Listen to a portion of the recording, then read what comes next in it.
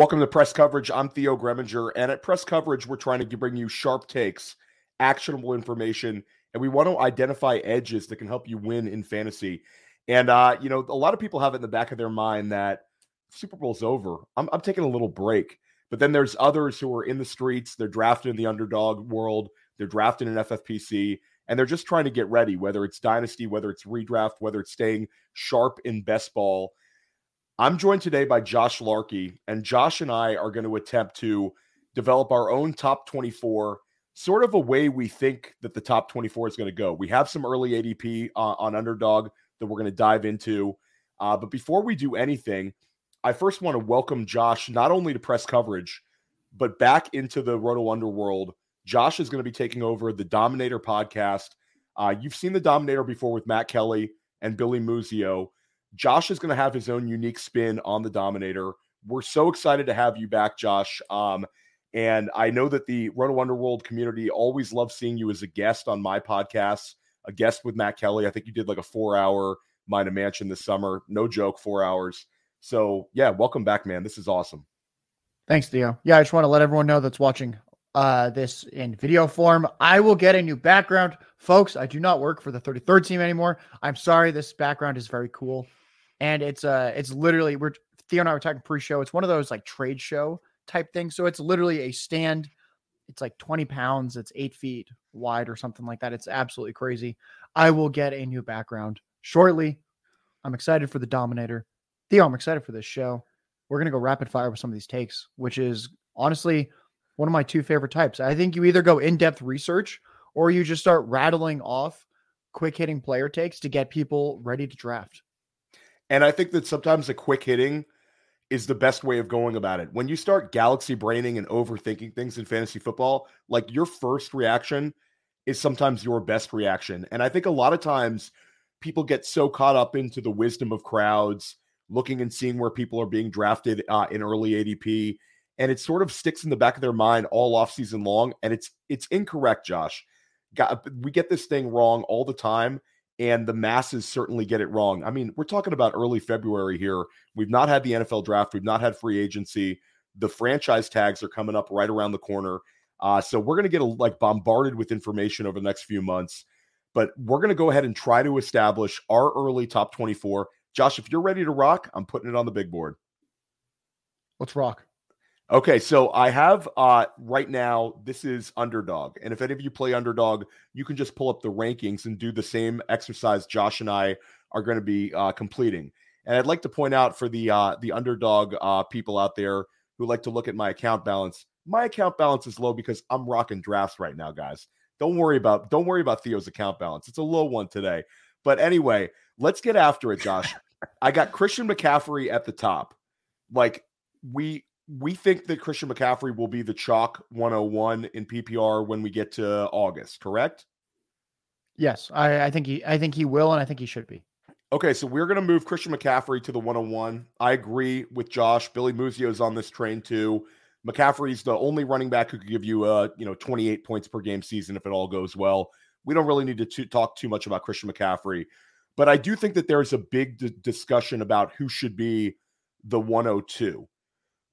Right now, CeeDee Lamb is the current 102. He's the wide receiver 1 in Underdog. Dynasty rankings, a lot of sites are moving him to wide receiver 1 in Dynasty. There's being some arguments for him being the 101 in redraft. Like, this is as high of an enthusiasm level as we've ever seen for CeeDee Lamb in an offseason. Where are you at on your 102 and your thoughts on CeeDee? Yeah, CeeDee Lamb's a little tough to draft at 102. I'll take him there a few times. I don't want zero exposure to CeeDee Lamb. I just don't think he's as good of a player as the other receivers in that range. I think Justin Jefferson, Tyreek Hill, Jamar Chase are better receivers. The guy that I'll make a case for in terms of someone that just destroys fantasy, we're just going to go right back to the well. I did this last year. If it ain't broke, don't fix it. I still think it can be Jamar Chase. T. Higgins might leave in free agency. The Bengals defense could be really bad again. They allowed a league high 8.1 yards per pass attempt to opposing quarterbacks. We like shootout game environments. The first 9 games of 2023 before Burrow got hurt in that 10th game, Chase was on pace for 187 targets, 130 catches, over 1,550 yards, 9 touchdowns. And that was with Burrow struggling to start the season and Chase being under 40 yards in his first 2 games. I think the upside here is enormous. So I think he's the guy, especially when he's going as the consensus 5th player, that I'm going to have the most exposure to early on. I love it. And I think that I'm kind of with you because I think that the T. Higgins, like the writing's on the wall. I think that the Bengals might not franchise tag him. They've left it very kind of open-ended here. I don't think they're going to extend him. They might not franchise tag him. And you bring up the 180 targets. Like Jamar Chase having a Michael Thomas type season where he gets like 170 plus targets would be in the realm of possibilities if there's no T. You also have the fact that it could be a backfield in transition. Joe Mixon could be a cut candidate.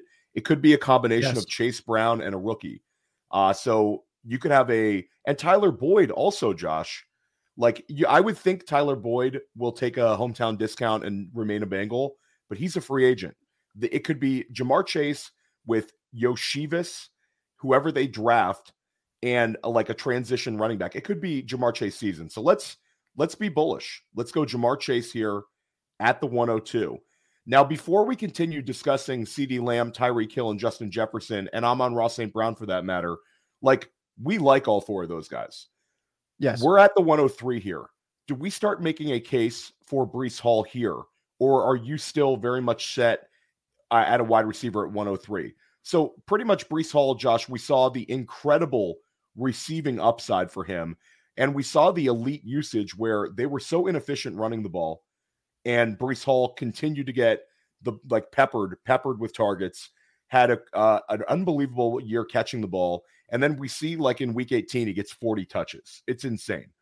Breece Hall, for me, you can make a case right here at the 103.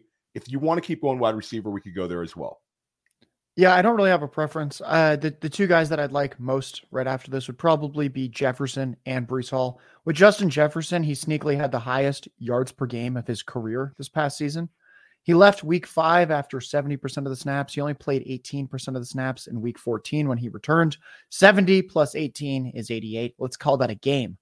So really, rather than 10 games, he basically played 9 games worth of snaps. If we turn his 2023 season from 10 games into 9 games, the pace becomes 128 catches, over 2,020 yards. That's pretty incredible. I think there's some pass volume concerns with whoever the Vikings quarterback could be if it's not Kirk Cousins. But with Hawkinson on the mend for a while with the ACL tear, I think Jefferson's interesting. The reason that I think Breece should be in this conversation, coming off the ACL tear, playing with 3 different backup quarterbacks. He led NFL running backs in games of 75 receiving yards and games of 175 rushing yards. The fact that he was putting up 3 elite receiving games and then had those 2 elite rushing games, both of which were the most. Yeah, they're arbitrary cutoffs, but it also shows that he has big play upside, elite weekly upside, which is often what we want in a game like underdog. Again, coming off the ACL tear with a middling offensive line, backup quarterback play, was a new guy each week. I think if anyone challenges McCaffrey for RB1 overall, assuming Aaron Rodgers is there, Breece Hall looks like he should definitely be the RB2. And I wouldn't even hate if someone tried to make a case for why Breece Hall should be the 101 for next year's fantasy drafts. Well, if you're an ageist, or if you want somebody with sort of unknown upside, Breece Hall still has a little bit of unknown upside because we haven't seen Breece Hall have a consistent quarterback next to him in his career. We've seen these spike games, but there's a certain limitation in the offense you run when you have poor quarterback play in the NFL. It's proven time in, time out where, teams will open up the playbook and get a little more creative and a little bit more aggressive. And with Aaron Rodgers, I think they'll have that. Again, Rodgers missed a ton of time, but he's still better than anything Breece Hall's ever played with. So we'll let Josh, do you want to go positional scarcity here and push Breece Hall at the 103, or should we keep Jefferson and go Hall at the 4? Let's go Jefferson 3, Hall 4. We'll still get the clicks. People will still be surprised by Breece Hall being ahead of Lamb, ahead of Hill. And then we don't have to not get some Justin Jefferson exposure. Okay, so we're down to to recap. It's McCaffrey, Chase, Jefferson, Hall. That's our 1 through 4. We're at 105. Okay, so Tyreek Hill was on pace for 2,000 yards, played fantastic, had a sort of a a disappointing end of the season. When you had him on your fantasy team through the first 8 weeks, it looked like you were going to coast to titles. There weren't a whole lot of Tyreek Hill teams in the major cash. CeeDee Lamb, wide receiver 1 overall. Again, you're a little bit lower on him than consensus. And then I will throw Amon-Ra St. Brown also into the mix here for our 105, about as insulated as it gets. Air yards, targets, yardage, receptions, touchdowns. Amon-Ra St. Brown hit big milestones that we wanted to see, and he's still very young and a great offense. Where do you want to go here with the 105? Make your case. This is where I start to have fewer exciting takes. Tyreek Hill, he's going to be 30 years old. We don't really like that. But at the same time, we've had so many seasons in a row of this elite fantasy production, which we haven't gotten from CeeDee Lamb. This past season was really his first truly elite fantasy season. And then with Amon-Ra, I think he's kind of like Cooper Kupp, but just he's not catching passes from Matthew Stafford. He improved his average depth of target this past year, which was exciting. His efficiency stats out wide improved significantly from 2022 to 2023. Not that we necessarily want him always running out wide, but it just shows that in general, Amon-Ra is a receiver on the rise with his skill set. So I think in terms of, I actually think, crazy as it sounds, Amon-Ra is still just safer than CeeDee Lamb based on what we've seen. So maybe if we want to have some fun, we can go Hill for the upside, then Amon-Ra, then Lamb. Guys, it's not even like I hate Lamb. We're still thinking he's a mid-first round pick in this exercise, but we're really working off of one season, which was truly elite, but it came in a year where Brandon Cooks is old. He was injured for a lot of the season. Dak Prescott just really let the ball loose because Tony Pollard wasn't what we expected. I think they're going to shore up running back this offseason, and that there's going to be a lot more running back touches next season, which would hurt Lamb. So, I think the fun way to do this would be Hill, Amon-Ra, and then Lamb goes from the 102 to the 107. Okay, so I'm with you. I would probably, if it was just me doing this by myself, I'd probably have Lamb here and then Hill, then Amon-Ra, but I'm okay here because again, it's a tier. But I'll say the one thing that Josh brought up was, they're talking about different running backs in Dallas, and there's been a lot of reports on Dallas in order to avoid there's all the Derrick Henry reports. Like, I think that would be an incredible thing for our content and all that. But I think the most likely scenario for Dallas is they're going to draft a running back. They view this as a cost saving method. They're not going to have to dive into some big free agent contract. They're not going to have to, extend Pollard. They're going to have a new young running back that's going to cost them little. And I worry a little bit, Josh, because you start hearing about Dallas wants to draft somebody, and Mike McCarthy and Schottenheimer in these offseason meetings, like post bye week, they went nuts on the passing volume. Dak put up numbers. CeeDee Lamb put up numbers. Jake Ferguson put up numbers. But deep down in Mike McCarthy's heart, maybe he thinks we didn't win the playoff game because we couldn't run the football effectively. I don't know. I worry about that. I think that's his MO is he just wants to get back to the old school approach. Maybe Lamb, we've seen his best season ever. We don't want to chase last year's points, so I think we'll leave it at this. So right now we're at the 108. McCaffrey, Chase, Jefferson, Hall, Tyreek Hill, Amon-Ra St. Brown, CeeDee Lamb, they've been selected. Now we get here to the 108, and this one's interesting. And I will bring up Bijan Robinson. Bijan is right now the 108. Billy Muzio, the three of us, Billy and Josh and I, we did an exercise sort of like this a few weeks back on First Class Fantasy. And at the time, we did not have any clarity on Atlanta's head coach. We did not have any clarity on Atlanta's offensive coordinator. We still don't have clarity on the quarterback, but we do know that the offensive coordinator is Zach Robinson, coming from the Sean McVay tree. By all accounts, he is a rational man. He is not a lunatic like Arthur Smith. And I think that we have seen we've seen the Sean McVay disciples come in and just have a little bit of like rational thinking, So like if I'm a rational person and I'm an offensive coordinator, I take a look at Bijan Robinson and I say, this guy is going to get unbelievable volume. He's going to get carries. He's going to get all the goal line work. And he's also going to be peppered with targets. The underdog community is getting sharper and sharper, Josh. They've pushed him up to 108. Are you there? Are you ready to click the button on Bijan, or is there somebody else you want to stand for? We can click the button on Bijan. Everyone at this point knows most Bijan stats. I'm not going to give people stats that they've heard before. This one, maybe they haven't really heard before. Bijan Robinson, we're going to take out that headache game. And you might be like, Josh, you can't take out the headache game. That was a headache for me as a fantasy owner. All right. We're going to take out the headache game. But you'll see where I'm going with this. In the 16 non-headache games. So these are games where Bijan Robinson is healthy. He does not have a headache. He averaged 1.4 red zone carries per game, 0.2 goal line carries per game in those same 16 games where Bijan is healthy. Algier did not average 1.4 red zone carries per game. Tyler Algier averaged 1.8. Bijan averaged 0.2 goal line carries per game. Tyler Algier at 0.4. Tyler Algier was the preferred red zone goal line back in those healthy Bijan Robinson games. I think that flips and then some in 2024. I'm more than okay with Bijan at the 108. Yeah, I'm there. And I think that Bijan presents a really I feel like 108 is going to kind of be the floor, because as soon as we get quarterback news for Atlanta, Bijan's going to tick up a little bit. I'm not sure how high up he'll get, but I think his floor is going to be the 108, 109. It's hard to imagine a scenario where drafters are not more excited about Bijan once we have clarity on the quarterback. I'll say this, what's the worst possible starting quarterback that you can imagine for Bijan Robinson? Everything falls apart, and his quarterback is, I'll throw him out, Jacoby Brissett. Does he stay at the 108? Yeah, I don't see why he would fall from there. Okay. Yeah, I think it's going to be, the worst case scenario, but also most likely could be like a Jacoby Brissett. I think Justin Fields is a good candidate for the Falcons with the Georgia connections. The fact that he's a similar enough style of quarterback to what they've had.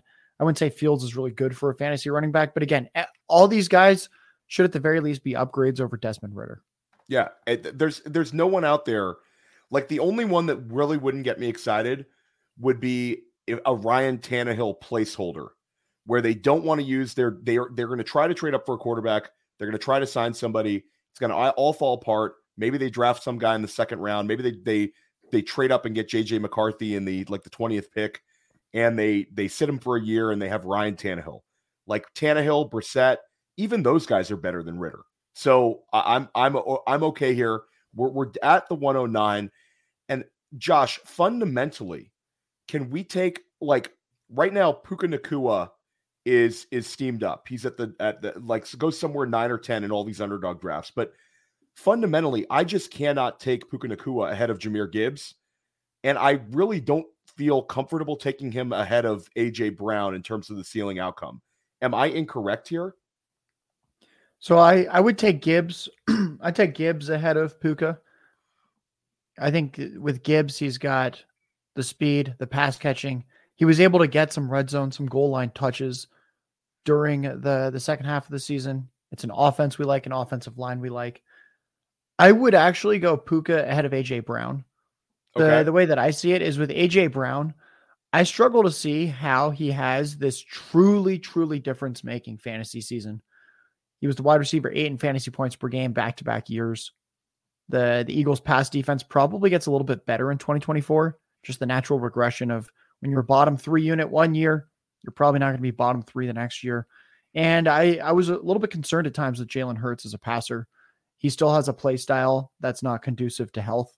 Something could happen to Hurts. That'd be bad for AJ Brown. We also saw Dallas Goedert missing significant time this past season, which probably helped AJ Brown as well.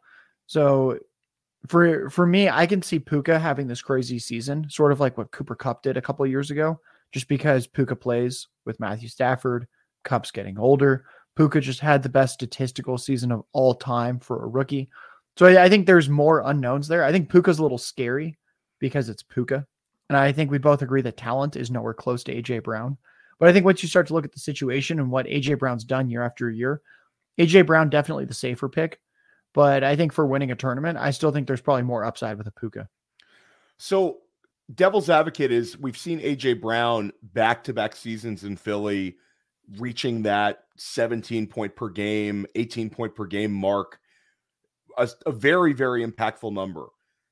In Kellen Moore's first year there, could we see something stylistically where AJ Brown takes that next step, which once you reach that level of fantasy, like it's really hard to say next steps, but I'll say that could it be a perfect storm season where AJ Brown leads the NFL in touchdown receptions in an efficient Kellen Moore offense, which has good tempo and they're taking shots downfield. I don't know. That's my only thing about like AJ Brown right now. I feel like people look at as like a purgatory player. I know I've selected him at like the 1-2 turn a few times, and you never feel dangerous. It just feels sort of correct. So I'll leave that one alone. I want to, before we click the button on Puka, let's take Jahmyr Gibbs because we both like him here. And then before we click the button on Puka, what about Garrett Wilson? Because we bring up Breece Hall. We talk about Josh, we're talking about Garrett Wilson. We're talking about top 10 pick. We're talking about the offensive rookie of the year 2 seasons ago. This past offseason with Aaron Rodgers, we were steaming Garrett Wilson up into the first round in August and September drafts. He was going right next to AJ, right next to Amon-Ra St. Brown, and people felt really dangerous with their builds when they had him. Then all of a sudden, Aaron Rodgers lost for the season, and that's all she wrote. But you are a big Garrett Wilson guy. Are you still Puka over Garrett Wilson? No, I'd have Garrett Wilson at the top here. The parallel I would make is, I think the 2023 CeeDee Lamb season, one of the best candidates for it would be Garrett Wilson this next year. That's kind of how I'm viewing it. Just not a lot of target competition. A player that's insanely talented. I think Garrett Wilson in some ways is actually better than CeeDee Lamb as a player.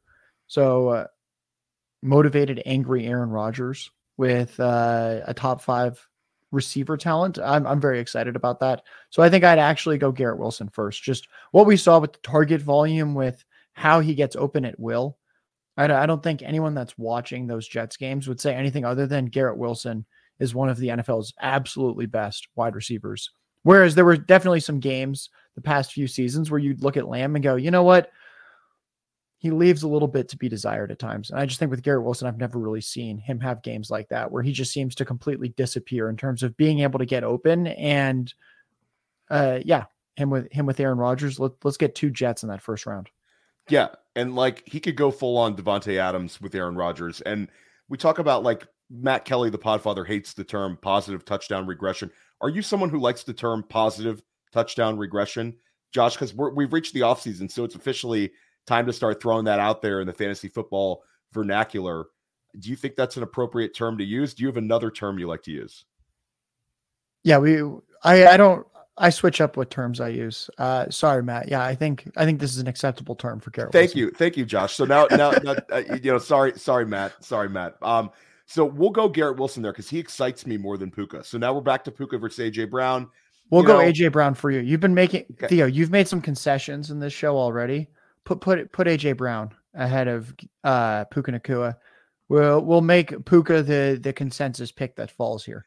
Okay, so just to recap our draft so far, I appreciate the capitulation on Puka and AJ. We got Christian McCaffrey. This is basically our first round. Christian McCaffrey, Jamar Chase, Justin Jefferson, Breece Hall, Tyreek Hill, Amon-Ra St. Brown, CeeDee Lamb, Bijan Robinson, Jahmyr Gibbs, Garrett Wilson, AJ Brown, Puka Nacua. Okay, so we're pretty chalky. We're going to go into the second round after we take a quick break. And this is going to be, this is a lot more wide open. We can go a lot crazier here, Josh. We'll be right back. And this is going to be a lot of fun. Hey, we're all starting new fantasy leagues all the time. And more often than not, where do we start our fantasy leagues at Player Profiler? On Sleeper. Because it's the best. You can imagine my excitement when I saw Sleeper rolled out. Sleeper picks, baby. And game stacking is the path to positive returns with these pick'em games. Find that sneaky shootout and set most of the players to go over their projection for that week. Or you find a game going to get dragged into the mud and take every member of the passing game for less than their projections that week. And if you pick up to 8, that's how you 100x your payout on Sleeper. It's called the Hail Mary. So if you use promo code Underworld, you get a $100 instant deposit match. Check out Sleeper's terms and conditions for details. These Sleeper picks are live in over 25 states. Yeah, buddy. Welcome back to Press Coverage. I'm Theo Greminger with Josh Larky. We are one round in for setting our 2024 redraft ADP.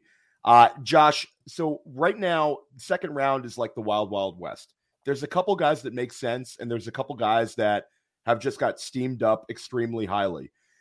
Before we discuss Kyron Williams and Jonathan Taylor, I would first like to discuss where Nico Collins is going. Right now, Nico Collins is being drafted as wide receiver 9. We talked about Puka Nacua, but besides Puka Nacua, no player, Kyron Williams, but besides Kyron Williams and Puka Nacua, no player has gained more underdog value in 1 year than Nico Collins. He is an astronaut right now. The guy is being drafted ahead of so many wide receivers that have performed, at a high level for their career. Where are you at with Nico Collins? Is this correct? Is the steam accurate, or should this be avoided? It's definitely a little rich at wide receiver 9. I'm not going to fully fade him. I just like this Houston offense too much. But I think there's a chance Tank Dell, whenever healthy, is the wide receiver 1 there. Yes. They might add someone via the draft or free agency as well. We have to remember that going into last year, none of us were like, guys, this Texans offense is going to be dangerous. They've got Nico Collins. They've got Tank Dell. They've got CJ Stroud. That's not what the conversation was. It was, oh boy, CJ Stroud probably not going to be a big fantasy guy in year 1, given those weapons. So I think there's a real chance that they add someone to that room. Not that they'd see how well Collins and Dell played and say, we're going to stay pat. I think there's just not that much invested in them draft capital wise. They're both third round picks in the NFL draft. Collins, to his credit, was a low end fantasy wide receiver 1 in 2023, despite leaving a couple games early with injuries, despite Stroud having injuries in a couple games. So I understand why people would be super optimistic and put him at wide receiver 9. Little rich for me, but I wouldn't fully fade him at this point. Yeah, it's very rich for me. And he finished as a wide receiver 1, but it was after Tank Dell went down. And the way Tank Dell was headed, it could have very well been Tank Dell finishing as a wide receiver 1 as a rookie. And the whole argument about age versus age, age matters where if they're the same age in the NFL, but what matters more to me is the NFL experience where, Nico Collins, it took him 3 years to get acclimated and really get to this type of level in fantasy. And certainly the upgraded quarterback was massive. I'm not discounting that. But Tank Dell did it right out the gate. So I don't know. I'm not there with Nico. But before we go Nico, let's talk about the 3 running backs, because Kyron Williams and Jonathan Taylor are sort of in their own little tier here. They're right next to one another. Kyron, of course, had multiple 30-point games last year.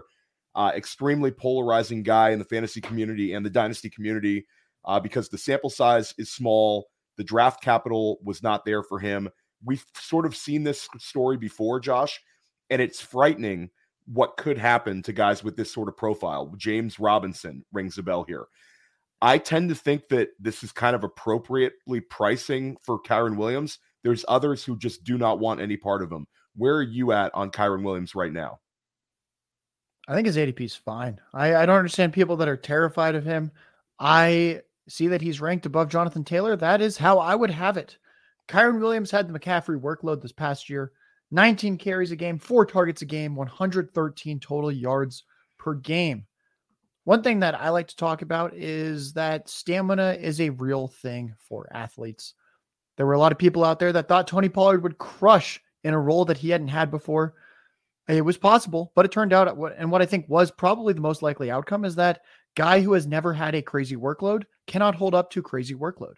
We saw it with players year after year where they have a small sample size efficiency and then it expands and it just really doesn't go well for them. I think that's why Jaylen Warren, I think, is a great player. I think if he was to get 70% more carries per game and turn into Najee Harris, his efficiency would probably drop significantly. So Kyron Williams on 23 opportunities per game, the 4 targets, the 19 carries, with that huge workload at only 200 pounds. Oh, he was 7th in next-gen stats, rush yards over expected per attempt. Despite having a ridiculous CMC-type workload, per touch, he was still really efficient. I don't know how the Rams see that and go, we don't want this guy anymore. Let's take away his role. There's obviously injury concerns. He's small. He did get hurt last year. But I think the positive here is how many running backs out there can have that type of workload and still be super efficient. I think Kyron Williams should be the guy to start this round 2. And I wouldn't hate people making the case for him to be the 110, 111 type, since I think if we knew that he was going to get the same workload that he did last year, he'd go as like the 103, 104 in drafts. And I'll say this. I'll say that maybe they are a little more comfortable with him and they have a more diverse route tree for him because his MO out of college was this guy that's going to get peppered with targets. We have saw a couple games where he had like 6 targets, but we didn't see them consistently. And maybe that's the way to keep him fresh is to use him as a receiver out of the backfield more. Certainly, there's going to be like he can't keep up the pace of efficiency around the goal line. Like there's going to be some regression there. But I think in terms of the receiving, it could go up. So I think he's fine. So we're off of Kyron. Kyron's off the board. We're 13 picks in.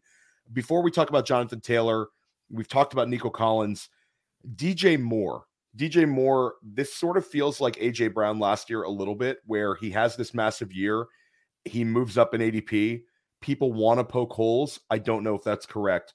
The quarterback should improve. It's either going to be Justin Fields with more experience or it's going to be Caleb Williams, who I think could be dynamite for DJ Moore. There's a chance there could be significantly more target competition. But at the end of the day, if they're going to take Caleb Williams, do they hit the button again at receiver for their pick at the 9th pick? They could. It could be like Roma Dunze there with Caleb Williams and DJ Moore. But at the end of the day, DJ Moore is still going to lead that team in targets. Where are you at on DJ Moore? This is about as high as we've ever seen him drafted. That looks fine to me. Okay. He was probably overly efficient last year. That's going to come down, but I think QB play should improve. And I'm not too concerned about target competition. I think DJ Moore is good enough that he's the wide receiver 1, no matter who is there. So at least right now, I'm not concerned about target competition. I think a lot of factors kind of balance each other out, and we can just keep him somewhere in the 2nd round. I have no issues with that. Okay, my guy Devon Achane, right here, going right below those 2 wide receivers and the 2 running backs we talked about. I think it's appropriate, but I would make a case that he has the highest upside of any player in the 2nd round. We saw him average north of 17 points per game as a rookie. We saw the incredible spike week potential, and he did that at the same time as Raheem Mostert having this incredible top 5 season with all these rushing touchdowns.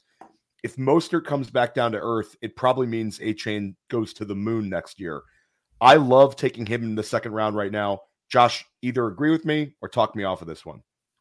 Yeah, me too. I think you have to start moving some players down. I think we can move Nico Collins down a little bit. I think we can move Jonathan Taylor down a little bit. He's not a big pass catcher. Anthony Richardson probably vultures some touchdowns at the goal line from him. With Achane, he played at least 25 snaps in 9 games. In those 9 games, he averaged 11 carries, 88 rushing yards, 3.9 targets per game, 21 receiving yards, 1.2 touchdowns per game. That was 21 PPR fantasy points a game. Only McCaffrey and Kyron Williams had more. Raheem Mostert turns 32 years old in April. And like you mentioned, Raheem Mostert scored 21 total touchdowns this past season. I think it's pretty easy for me to see how Achane smashes. And he's kind of like Gibbs in a sense where we don't even need him to have a crazy amount of touches per game for him to still be a fantasy RB1. But we know that these guys are capable of getting 20, 25 touches in a game. And then they can easily be the RB1 on the week by 4, 5, 6 fantasy points. So I just threw him in there. So we're at pick 15. We could go with one of the players we discussed, like DJ Moore, or we could keep going down the list. I'll say Jonathan Taylor. I don't know. I don't feel dangerous with Jonathan Taylor here. I think his receiving upside severely lacks with Anthony Richardson there. I think that Michael Pittman will still see targets. It's just going to be, they're going to franchise tag him or they're going to extend him. Michael Pittman is a target earner. They're going to figure out a way to target him. After that, I think it's a run-heavy offense where Taylor's going to be fine, but I don't think, like, if I'm drafting a guy here at the running back spot, I want him to finish in the top, like, 2 or 3 at the, at the position where, I can see that with Achane. I can see it with Williams. I don't with Taylor. Where are you at with Taylor? I feel similarly. Okay. I would take him mid to later 2nd round right now, as I think where he should be going. So I think he's a few spots too expensive. So 15 overall here. DJ Moore, or do you want to make a case for somebody a little lower down the list? Oh man, I don't have too many strong it's takes going to be here. it's going to be Marvin Harrison Jr. Once he lands, we're gonna want to take him here. But that would be like a little spicy.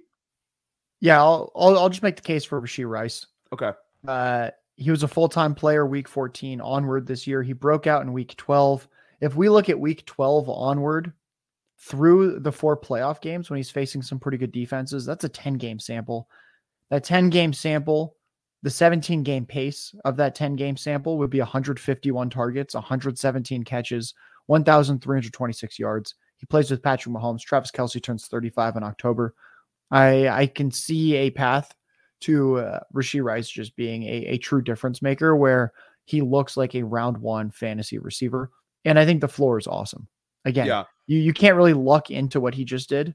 And he plays with Patrick Mahomes. It's going to be the best situation ever, because even if they bring in another receiver there, he's still starting in 2 receiver sets. He still has that rapport. And we know that Kelce is on the decline. He just looks slower out there. And it's tough for me to be told that the 35-year-old tight end who already declined as a 34-year-old is the reason Rice won't hit. Okay, so let's go DJ Moore and then let's go Rashee Rice. And let's get those 2 off the board. Nice. Do you agree on that one? Let's do it. Okay, let's do it. So we got DJ Moore, we got Rashee Rice. Okay, so now we're a little bit more galaxy brained in. How can we not take Marvin Harrison Jr. at this point? The guy's going to be a top 5 pick. There's not a scenario where he falls where I'm not like extremely excited. Arizona, I would be very, very excited.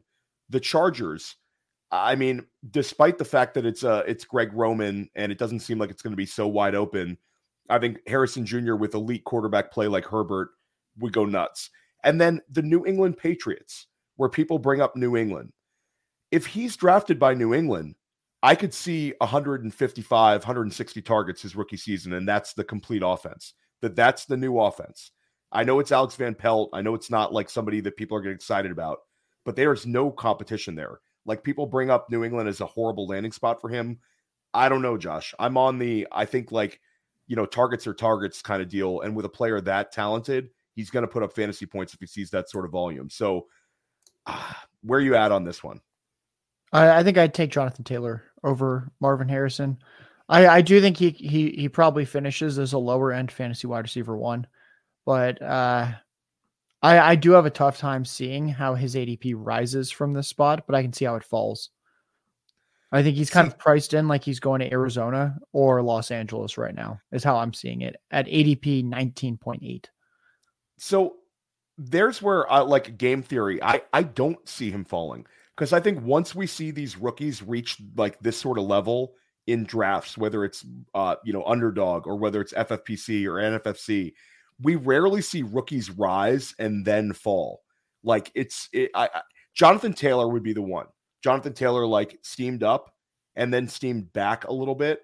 There's been like Najee Harris steamed up, Jamar Chase steamed up. We saw last year Jackson Smith and Jigba just kept going up and up and up. And I know we're talking about the 6th round for JSN or the 5th round in underdog and not the 2nd round.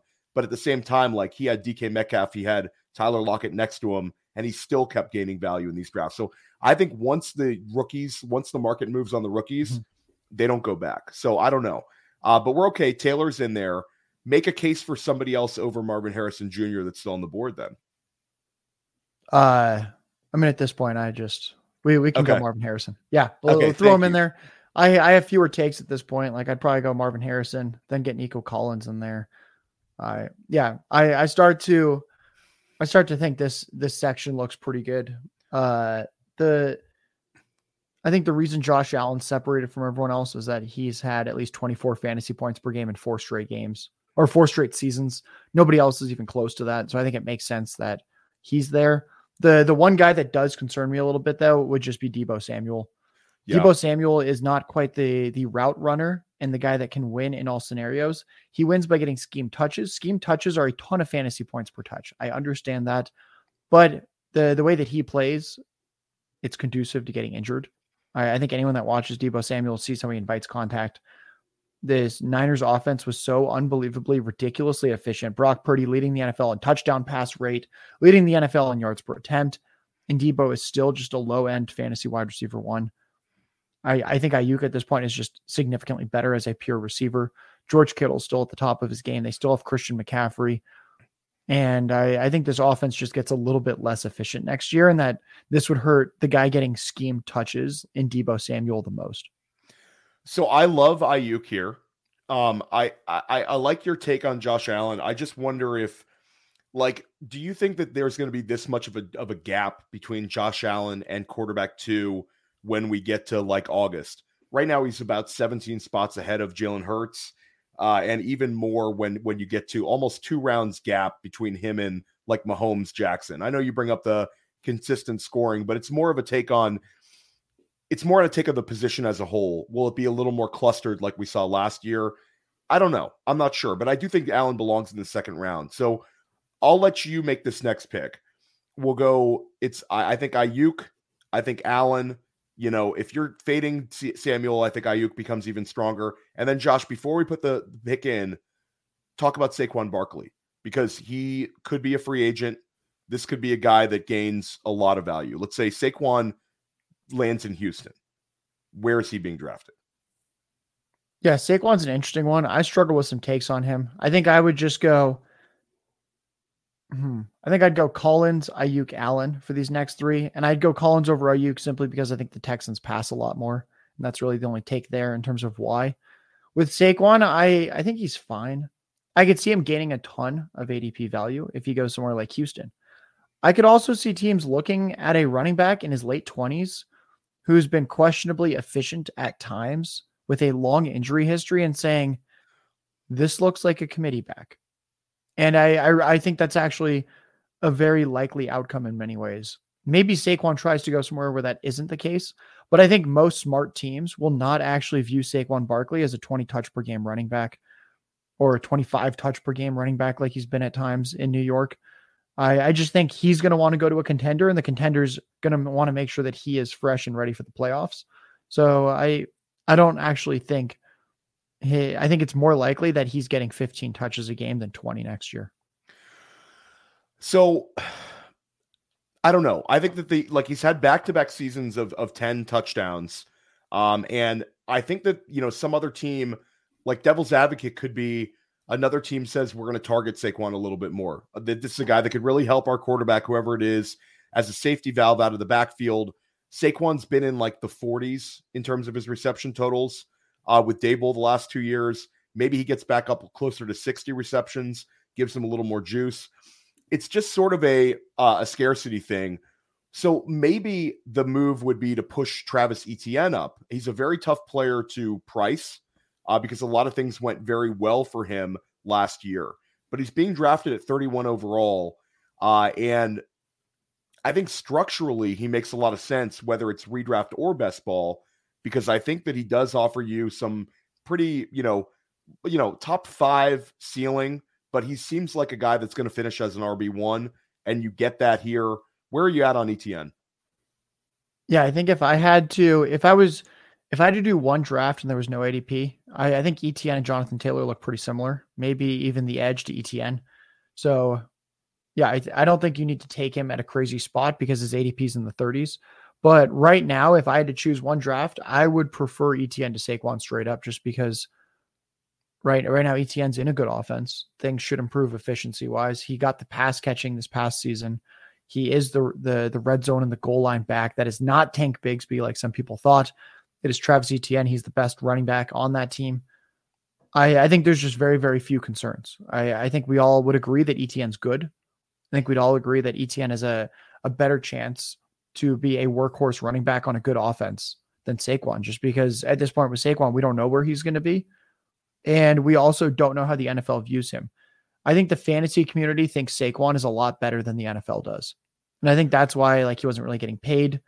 And when you look, he's just really, really inefficient. He's been scoring a ton of fantasy points. We do like that for fantasy, but it's going to be a new situation, a new team.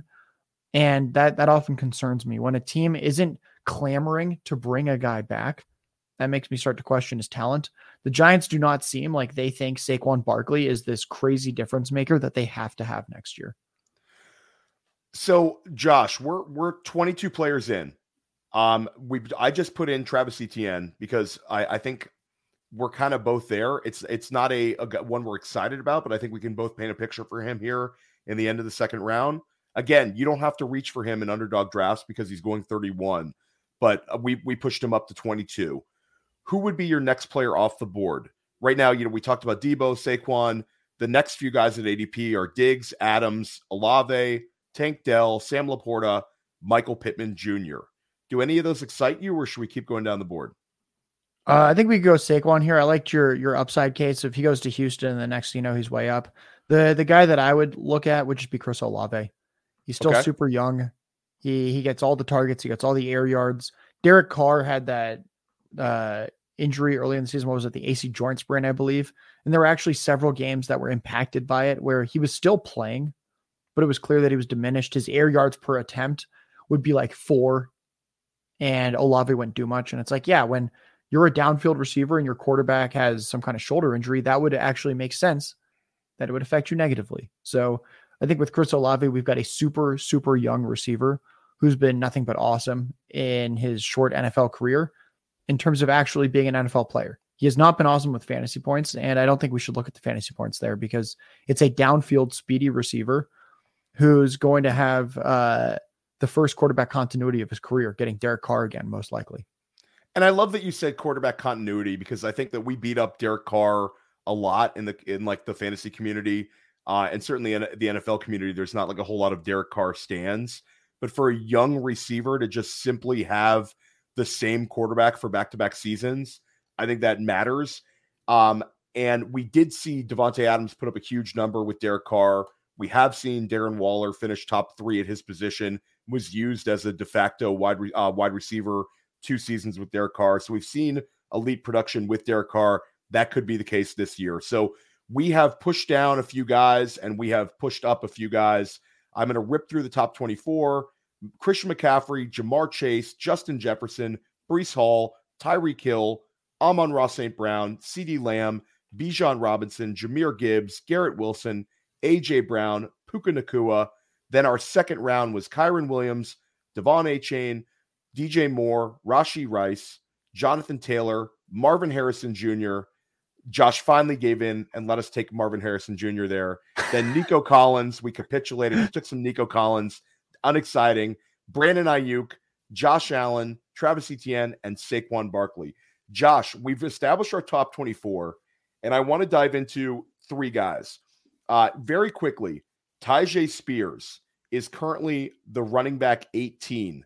Right now, Tyjae is going ahead of, it's kind of wild.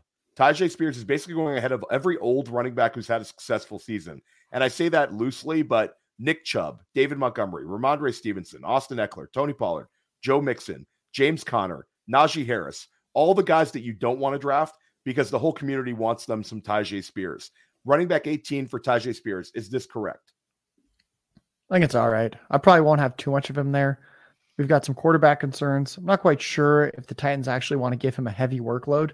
That's what we talked about earlier. These guys that flash with small sample efficiency at running back, it often does not translate when they get more touches at the NFL level. They might draft somebody. They might bring someone in with free agency to split work with him. He catches passes. He is good at football. I don't think that pick completely burns you in any way. It's just not something that I'm going to do a ton. I think I'm going to probably be taking quarterback and wide receiver in that range. Okay, that makes sense. And speaking of quarterbacks, CJ Stroud, who we're both huge fans of, but now he's going off the board at QB 5 overall. Josh, it seems kind of like we're taking CJ Stroud at his fantasy ceiling because the guys in front of him are Josh Allen, Jalen Hurts, Lamar Jackson, and Patrick Mahomes. 3 out of those 4 are, MVP caliber guys with incredible rushing upside.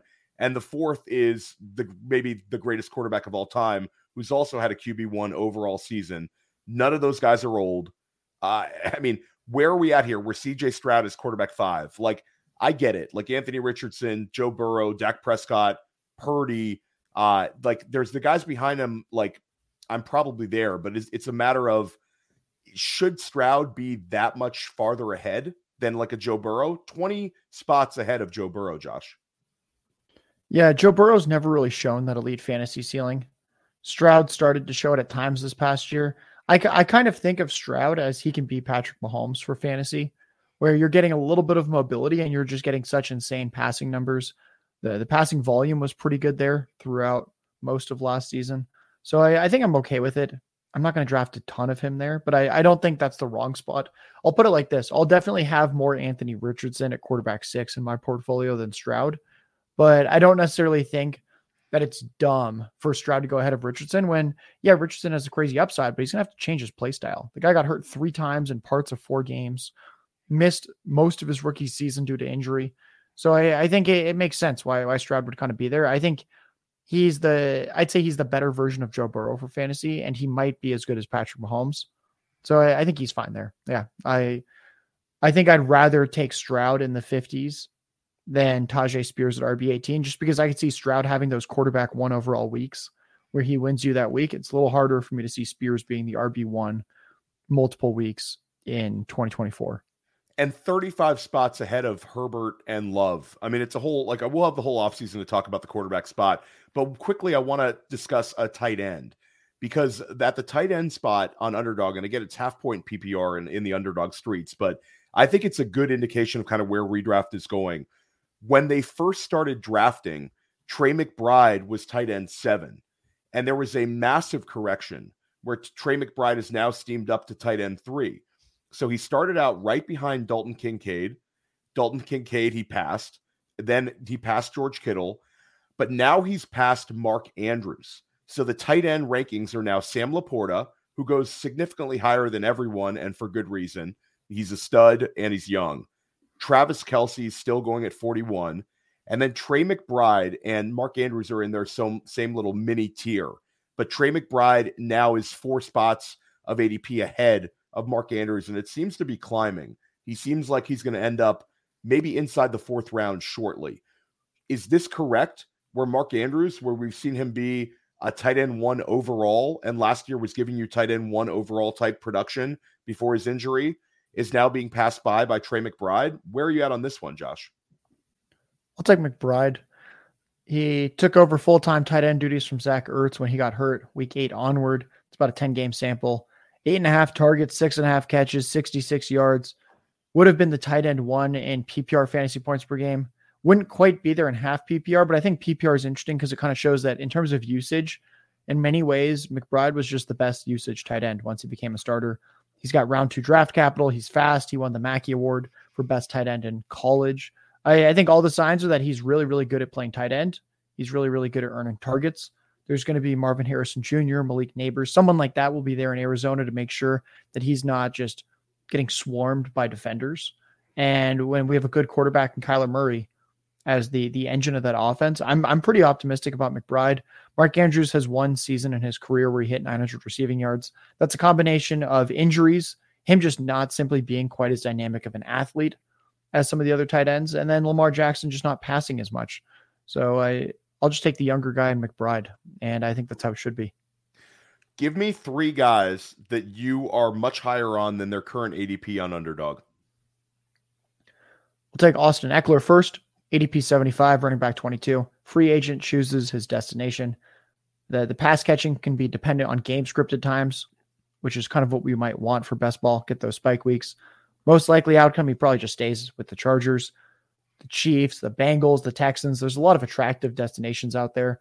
And we have to remember that he had the high ankle sprain early in 2023. Kyler Murray, ADP 92, quarterback 13. Coming off the ACL tear, he had 5.5 rush attempts per game last year. That was the lowest of his career, but he had averaged 6.7 per game prior to that. So the downtick was slight. I think it rebounds. Supporting cast was decimated. Just Trey McBride. Hollywood Brown was injured for pretty much every game. I don't think anyone else there on that roster was a good starting receiver. I think, like I mentioned before, Marvin Harrison Jr., Malik Neighbors enters there. Arizona's defense should be bad once again. This is going to be the one of the 2 or 3 premier shootout teams. I think he should probably go in the 60s or 70s.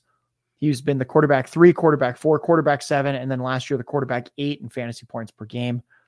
Again, going at quarterback 13. And then the last one, we'll talk about a rookie, Troy Franklin, ADP 113, wide receiver 51. NFL mock draft database has him as the 34th ranked player overall. The most consensus selection in the recent mocks has been pick 28 to Buffalo is the most common place he's been ending up. 3-year player at Oregon, early declare. Sophomore year, he had 2 times the receiving yards, 2 times the touchdowns of anyone else on an Oregon team. Junior year, all he does is have 81 catches for nearly 1,400 yards and 14 touchdowns. I think there's a pretty good chance he goes in the 70s to 90s range for best ball drafts once the NFL draft hits. So at ADP 113, I think there's significant room for him to move up. I love it. And for me, the 3 guys that I'm higher on than consensus right now are Rome Odunze. And Odunze is not cheap. Odunze is going to cost you like late 5th round capital. He's going 57 overall. But I think like wide receiver 33 for Odunze, like he should be way higher. This is a guy that could end up potentially being drafted in the top 6 overall. And I think he's a lock to go inside the top 15. There's certain landing spots where he's going to land as the team's wide receiver 1, and other spots where he could land and he could be in very advantageous matchups every week. I think Odunze is an absolute stud. And again, he's pushed down because he's the wide receiver 3 in this class. I think he would have been the wide receiver 1 in last year's class. And then I love Caleb Williams. I think the market is correct on him, but he's going as quarterback 16, which is, it seems expensive, but I would bet on Caleb Williams finishing as a quarterback 1 next year. I have no doubts in my mind that he's going to be a starter day 1. We talked about Chicago, where he could be passing the ball to DJ Moore, Cole Kmet.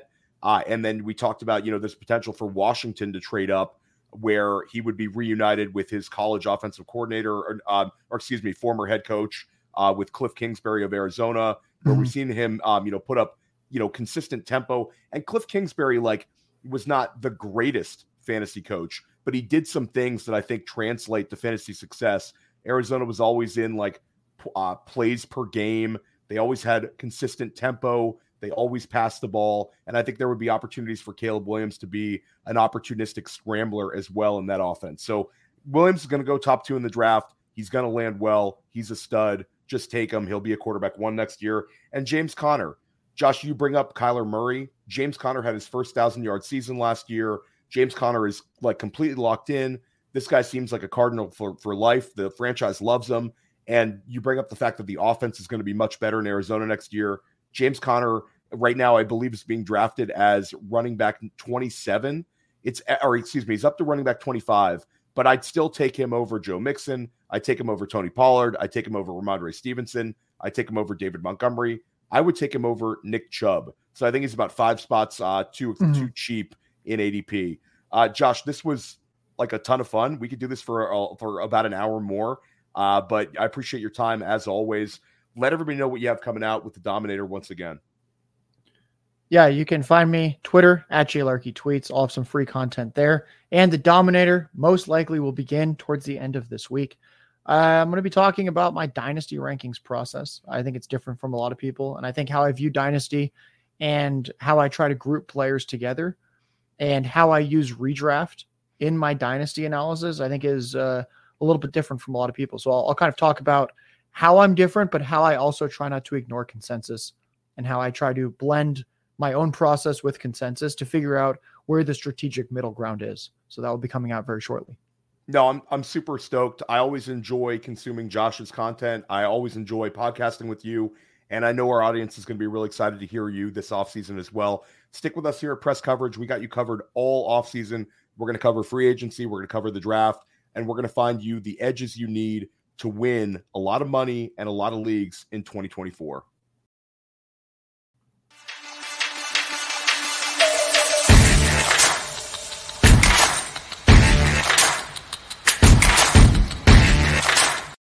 Hey, I want to take a moment to thank you for tuning in. It's important to me that all of our media be free. This is only possible because of you, allowing a true independent sports media enterprise to thrive unlike any other in the business. So please subscribe to the All In Package to continue to make all of this possible, to ensure that all of our stats, information, data, content is available to you, especially you, the people that get the site and get the show.